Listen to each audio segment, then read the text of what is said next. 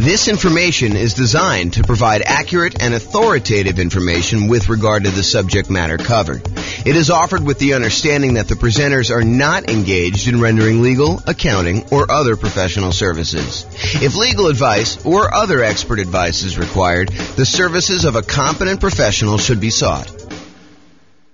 Welcome to the San Diego Real Estate Investing and Real Estate Financial Planning Podcast. Learn all about investing in real estate in San Diego, California, with a combination of real estate financial planning and modeling with numbers specific to San Diego.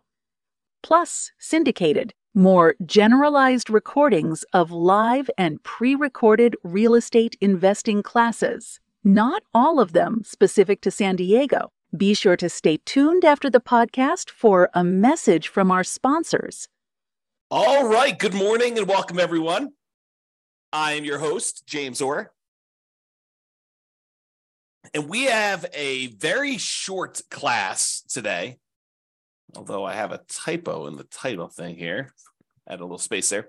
So we got a very short class today. So prior to this class, we've covered a very wide range of all the different financing options for real estate investors.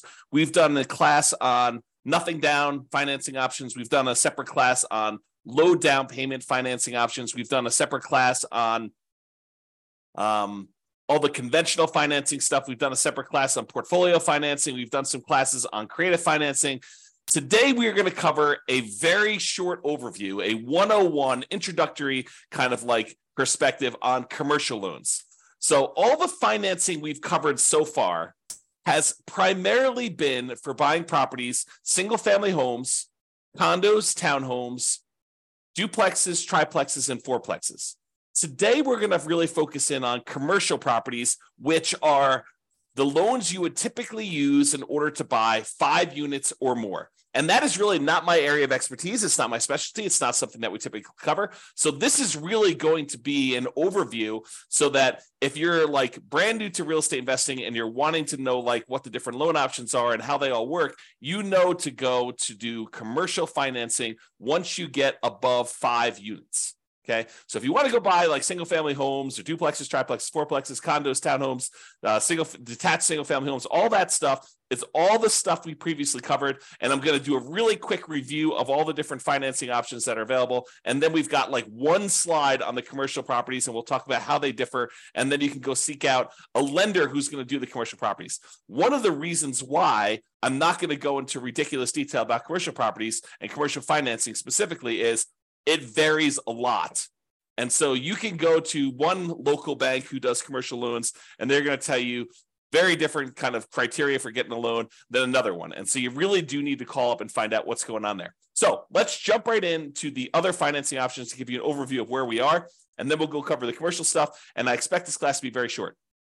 Okay, so when we talked before about the loans that people typically get, I forget what the exact numbers are. We covered this yesterday in the class on portfolio financing, but I believe it was over 60% of all the financing options used is going to be conventional financing. Then we have FHA as a very distant second. Then we have VA loans, USDA loans, portfolio loans, all those other ones that make up the rest. And that was even a relatively small percentage. I think VA was like, 10% or so. So and then the other ones are even smaller than that. So all of these different options that we've got kind of laid out here are all relatively small compared to the conventional FHA, VA kind of group of different loan things. And then that's really what we've covered in those previous classes. So just a quick overview of some of the financing stuff. Go see the other class if you want detail.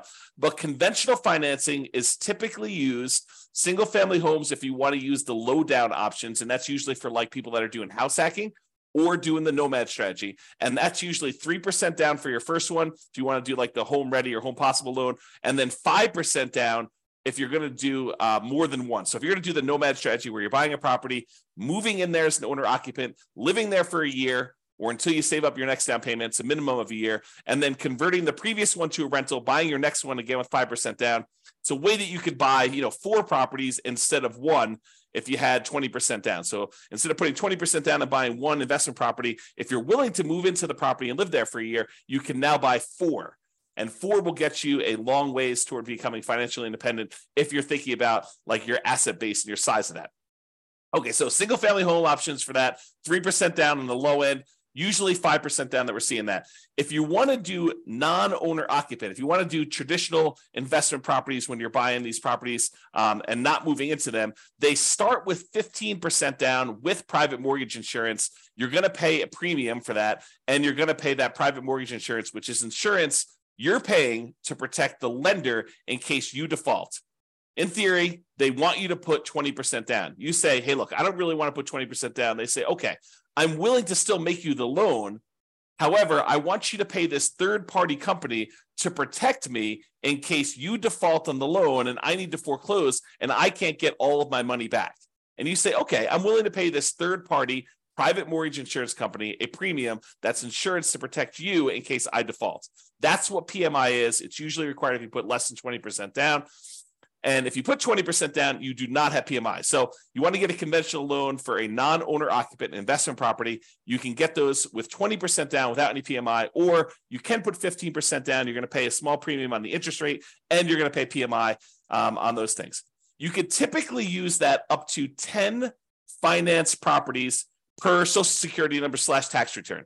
And this is when you're buying non-owner occupant properties. If you're buying owner occupant properties, there is no limit to how many conventional financing loans you can get. So it's one of the sort of carve-outs that if you want to get these great 30-year fixed rate financing loans on properties that become ultimately investment properties, then doing a strategy like house hacking or Nomad, where you're buying a property as an owner occupant, moving in, and then at some point in the future, either immediately getting roommates or at some point in the future, converting that to a rental after you've lived there for a year and you fulfill the obligations that the lender requires, because you'll sign a piece of paper at closing that says, for an owner-occupant loan, you're going to move into the property and live there for a year. So if you fulfill those obligations, then you can convert it to a rental. So if you're doing that strategy, you can do more than 10 conventional loans because you're moving in as an owner-occupant. If you're doing these and you're buying investment properties and you're not moving in, you will be limited to 10 as of right now, and this can change over time, but 10 conventional loan spots that you could use up to do that. And it's not just 10 conventional loan spots. It's 10 loan spots on your Social Security number. So FHA loans would count, VA loans would count, USDA loans would count, even portfolio loans would count when you're doing those types of strategies, when you're trying to get your like loan spots used up. So realize that there is a limitation there when you're doing it, which is why we covered portfolio financing in the previous class. Portfolio financing is typically the financing you move to once you've used up all your loan spots. There's a couple other exceptions. Go watch the portfolio financing class for more information on that. However, that's typically what you move to when you get to your 10 loan spots. Okay, so that's all the conventional stuff. FHA, it's as low as 3.5% down. Again, this is primarily for house hackers and nomads who are going to be moving into the property. It can be used for single-family homes, plus duplexes, triplexes, or fourplexes. So anything under that 5 units, you can use the FHA financing for. The two loan types that we typically use if we're buying these kind of like duplex, triplex, and fourplex properties are FHA and VA traditionally. Okay, you can do them with the other ones, but the low down options are FHA and VA for those. So down payment assistance is sometimes used with FHA, and that's for house hackers and nomads. It's probably not going to be for non-owner occupant investors. VA loans, it requires VA eligibility. So thank you for your service if you've done that. It is a nothing down loan program. And again, that could be used for single family homes as well as duplexes, triplexes, and fourplexes. The USDA loan is the other nothing down loan program, and that requires rural property. So you're not going to be able to use this loan in a big city. These are for like things on the outskirts of town in more rural areas. Use the USDA eligibility map in order to find out if the property you're considering is eligible for that nothing down financing. Just go and search out USDA eligibility map and type in the address of the property. It will tell you if it is eligible based on that. Again, these are nothing down, and they can be used for those single-family homes, not duplexes, triplexes, or fourplexes. And then portfolio loans, these are typically local banks that are not going to be selling their loans to the secondary market, rather. They're going to be keeping the loans on their books in their own portfolio. It is usually the next stop when you exceed your loan limits with conventional financing. There are other couple exceptions, like if you're going to go do a loan with your self-directed IRA or self-directed 401k being used as a financing, or if you're going to go buy an LLC at the start, you're going to do a partnership and you're bringing a partner, one or more partners in, you want to buy in the LLC to begin with, you can use portfolio financing to do those as well. Then you've got the whole creative financing family, owner financing, wrap financing, subject to, loan assumption, the lease option, lease purchase, rent to own, lease to own kind of family of things. All the agreement for deed, contract for deed, bond for deed, installment land contract, like all of those different options as well. That's all the creative financing stuff. And in those cases, you'll probably very likely be able to negotiate a low down payment option, if not a nothing down payment option, although there are some deals that would require some money down when you're doing those. Private money, going to grandma, asking her if she'd be willing to do a loan. The negotiation is wide open on those because it's usually based on your relationship with somebody. And the quality of deal can help, but it's primarily your relationship with grandma that determines whether or not that is going to be a good loan for you. And then finally, hard money loans. Those are people that are in the business of loaning money on real estate, very likely be able to negotiate a low down payment, or in some cases, a nothing down loan option. In those, it's usually based on the quality of the deal. You know, a lot of times you'll hear 70% of the after repaired value is the maximum that they'll loan based on those.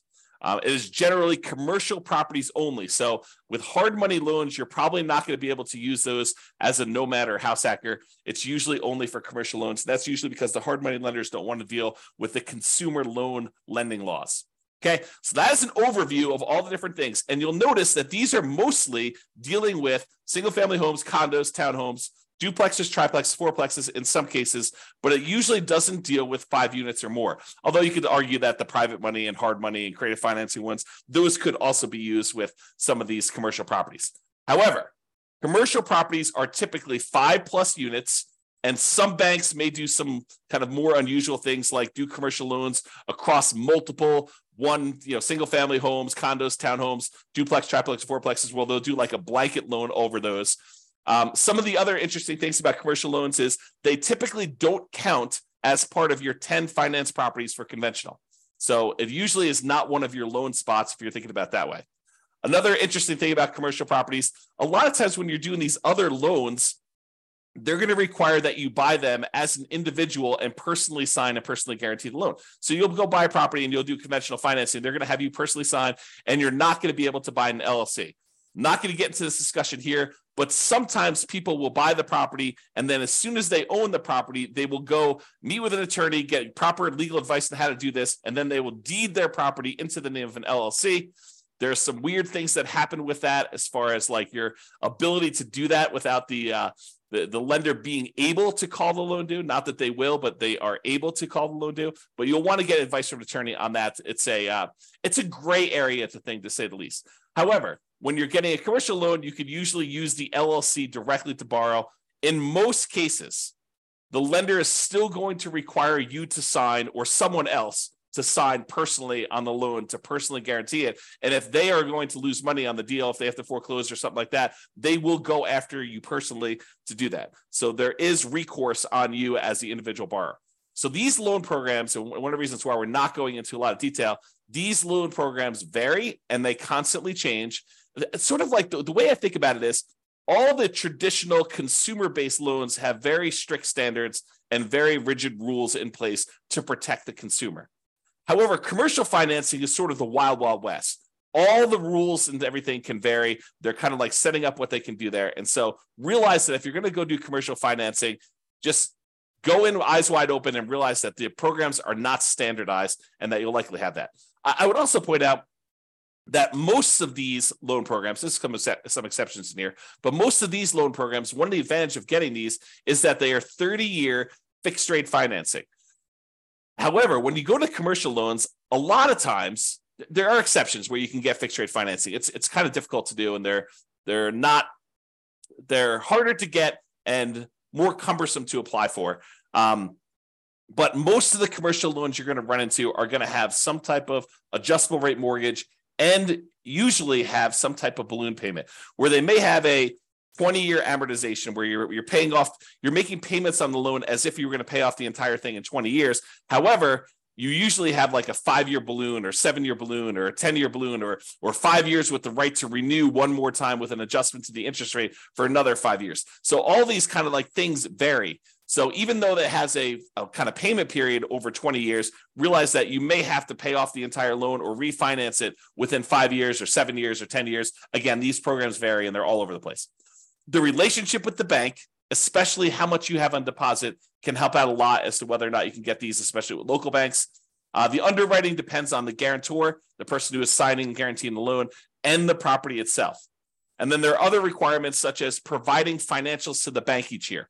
If you go get a conventional loan or an FHA loan or a VA loan and you qualify for that loan, once you qualify, that's it. The bank does not come back 3 years later to check to see if you've actually still qualified to have that loan. Once you qualify, you're in and you're golden. That is not the case with commercial properties. With commercial properties, they will want you to provide financials to the bank every X period of time. I've seen mostly years. So every year they want you to come up with updated financials, and they want to make sure that you still qualify and can still get that loan. And if not, they may actually start foreclosure process. Okay. There is a relatively famous, I'm not going to mention it by name, author of real estate investing books, an investor who tells the story of the bank calling their loan due during the downturn. They just said, hey, your financials look weak because all these property values are kind of compressing. And, we feel a little bit nervous about stuff. So we actually are going to go call the loan due. You have X number of days in order to pay this complete thing off. And that happened during the downturn. If you're not prepared for that, that could be a problem. So realize commercial properties are very, very different. All right. So that's it. That's the 101 version of commercial financing. So if you're looking to buy single family homes, condos, townhomes, duplex, triplex, fourplexes, you can use the traditional financing we've covered in previous classes. However, if you're looking to buy these commercial properties, 5 units or more, or any type of industrial properties, then you're going to probably want to look at commercial financing. You're going to want to seek out a commercial financing lender. Go talk to either local banks or find a commercial loan broker who can help you shop out and price out different options there. There's more variety in underwriting criteria for commercial properties from lender to lender. It's not standardized. So realize that there is a lot more room for negotiation if you're strong and you're kind of coming and buying. And there's a lot of flexibility and variability in what you can get and what is available for you. And a lot of it depends on the property and a lot of it depends on the guarantor. That's all I've got. Any final questions on commercial financing before I end this very short session? We're going to go once. We're going to go twice. Anything? All right. Well, that's all I got then for you. Thanks, everybody, for coming on. Oh, wait. Nope. So, okay. No questions. Thanks, Dan. I appreciate it. You're very welcome. Good to see you. I haven't seen you in a while. All right, guys. That's all I got for you. Thank you very much. I will talk to you tomorrow. Bye-bye for now. With home prices up, mortgage interest rates up, and rents up, but not quite enough to counteract the higher prices and interest rates, cash flow on rental properties in San Diego is harder than ever. Book a call with the Real Estate Financial Planner to apply our proprietary 88 strategies to improve cash flow on your rentals. See the show notes for a link to schedule your call and improve your cash flow today. If you're a real estate agent, lender, or professional in San Diego that wants to help our real estate investor listeners, consider reaching out to learn about collaboration opportunities with this podcast. We'd love to add more value to our listeners by having you assist our investors buy, sell, and finance their real estate investments. See the show notes to schedule a call to discuss collaboration opportunities.